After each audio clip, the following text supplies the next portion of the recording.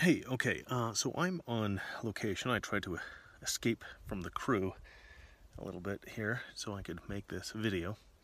I wanted to quickly talk about the Roseanne situation. It's such a shame that that show's getting canceled. And I went ahead and I looked at the tweet that caused all the controversy. And I had to look up Valerie Jarrett.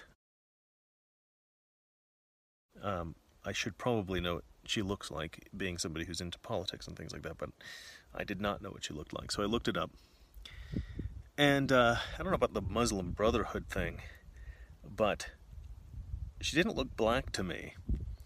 And she does, in fact, look like a character from Planet of the Apes.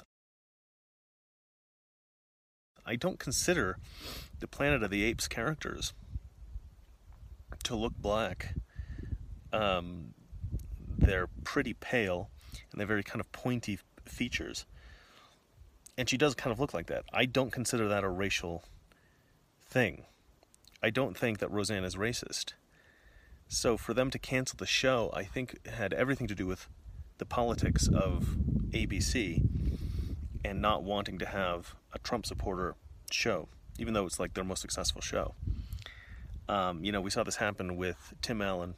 Now we're seeing it happen with Roseanne. And it's such a shame, all those people out of work because somebody decided that they didn't like what she tweeted. I don't think that it was a racist thing. I don't think Roseanne is a racist. So, I don't know, man. You can't be right-wing in Hollywood, which is why I'm hiding from the crew right now. It's such a shame. This is a clear case of persecution. This is literal persecution of people on the right. ABC is incredibly left-wing. If you look at all the people that head up the TV stuff, original programming, and you see all of the shows that they have, incredibly left-wing stuff, like tons of left-wing stuff, politics, and you get one right-wing person in there, and they immediately get kicked out. They look for something, they find anything that they can construe as controversial. I don't think it was particularly controversial. I think it was a joke. And honestly, I don't even think she should apologize for it.